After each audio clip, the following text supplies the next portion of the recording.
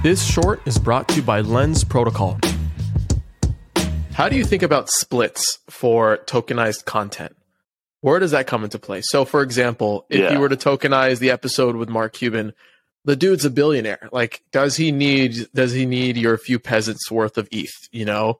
But someone that's maybe less financially stable that might not pay attention to that, they might be more, more of a stickler to receive their splits and their cut of the content, let alone the production team, the graphics team, and everything around the content that gets published itself. How do you think about splits? I think that's a great question, and that was definitely a big discussion for us as we were kind of launching this. Obviously, Bankless has like some really high-profile guests, and most of the content that we want to be tokenizing does feature those guests, and these people are millionaires, billionaires. They're the 1%.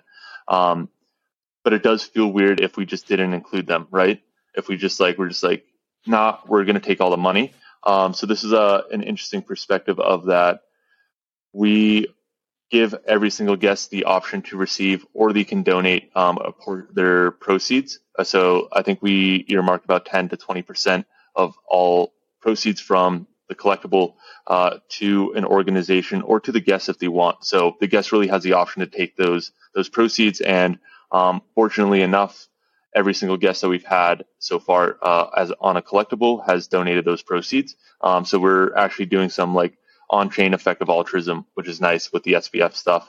That has been super nice for the community, just to know that like a portion of those proceeds are going to good causes chosen by the guests. It's not just us like being like, oh, we're just going to send it to this. The guest actually has a choice on where those proceeds are going. And if they want to take it, they can take it. If they want to donate it, they can donate it. And that's kind of where we landed with that.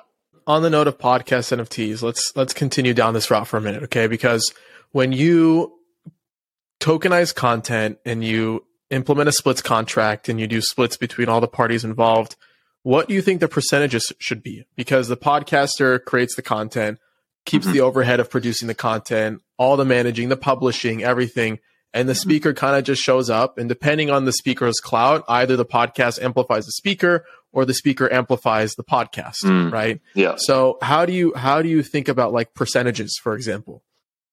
Yeah, I think this is a great question, and it's definitely tough to get the right answer, because like one thing that we were discussing when we had this discussion internally was like, we don't pay anyone to come on the podcast in the first place. So like, do they really need money to come on the podcast? Like, really the benefit for them is, one, you get a platform to talk about whatever they want to talk about. And two, they get a glow up on our socials. We're tagging them, we're doing all this stuff. We're glowing them up real hard. And that's really the main benefit of coming on the Bankless podcast, is you have this platform with a large audience and you kind of get a glow up on yourself. Now getting some money might be like an extra tip there. But it's definitely not the reason why people are coming on the Bankless podcast. So that wasn't like necessarily a big stress point for us. But in terms of like the percentage split that each person should get, I think obviously the creator, the people that are producing the podcast, should get the majority.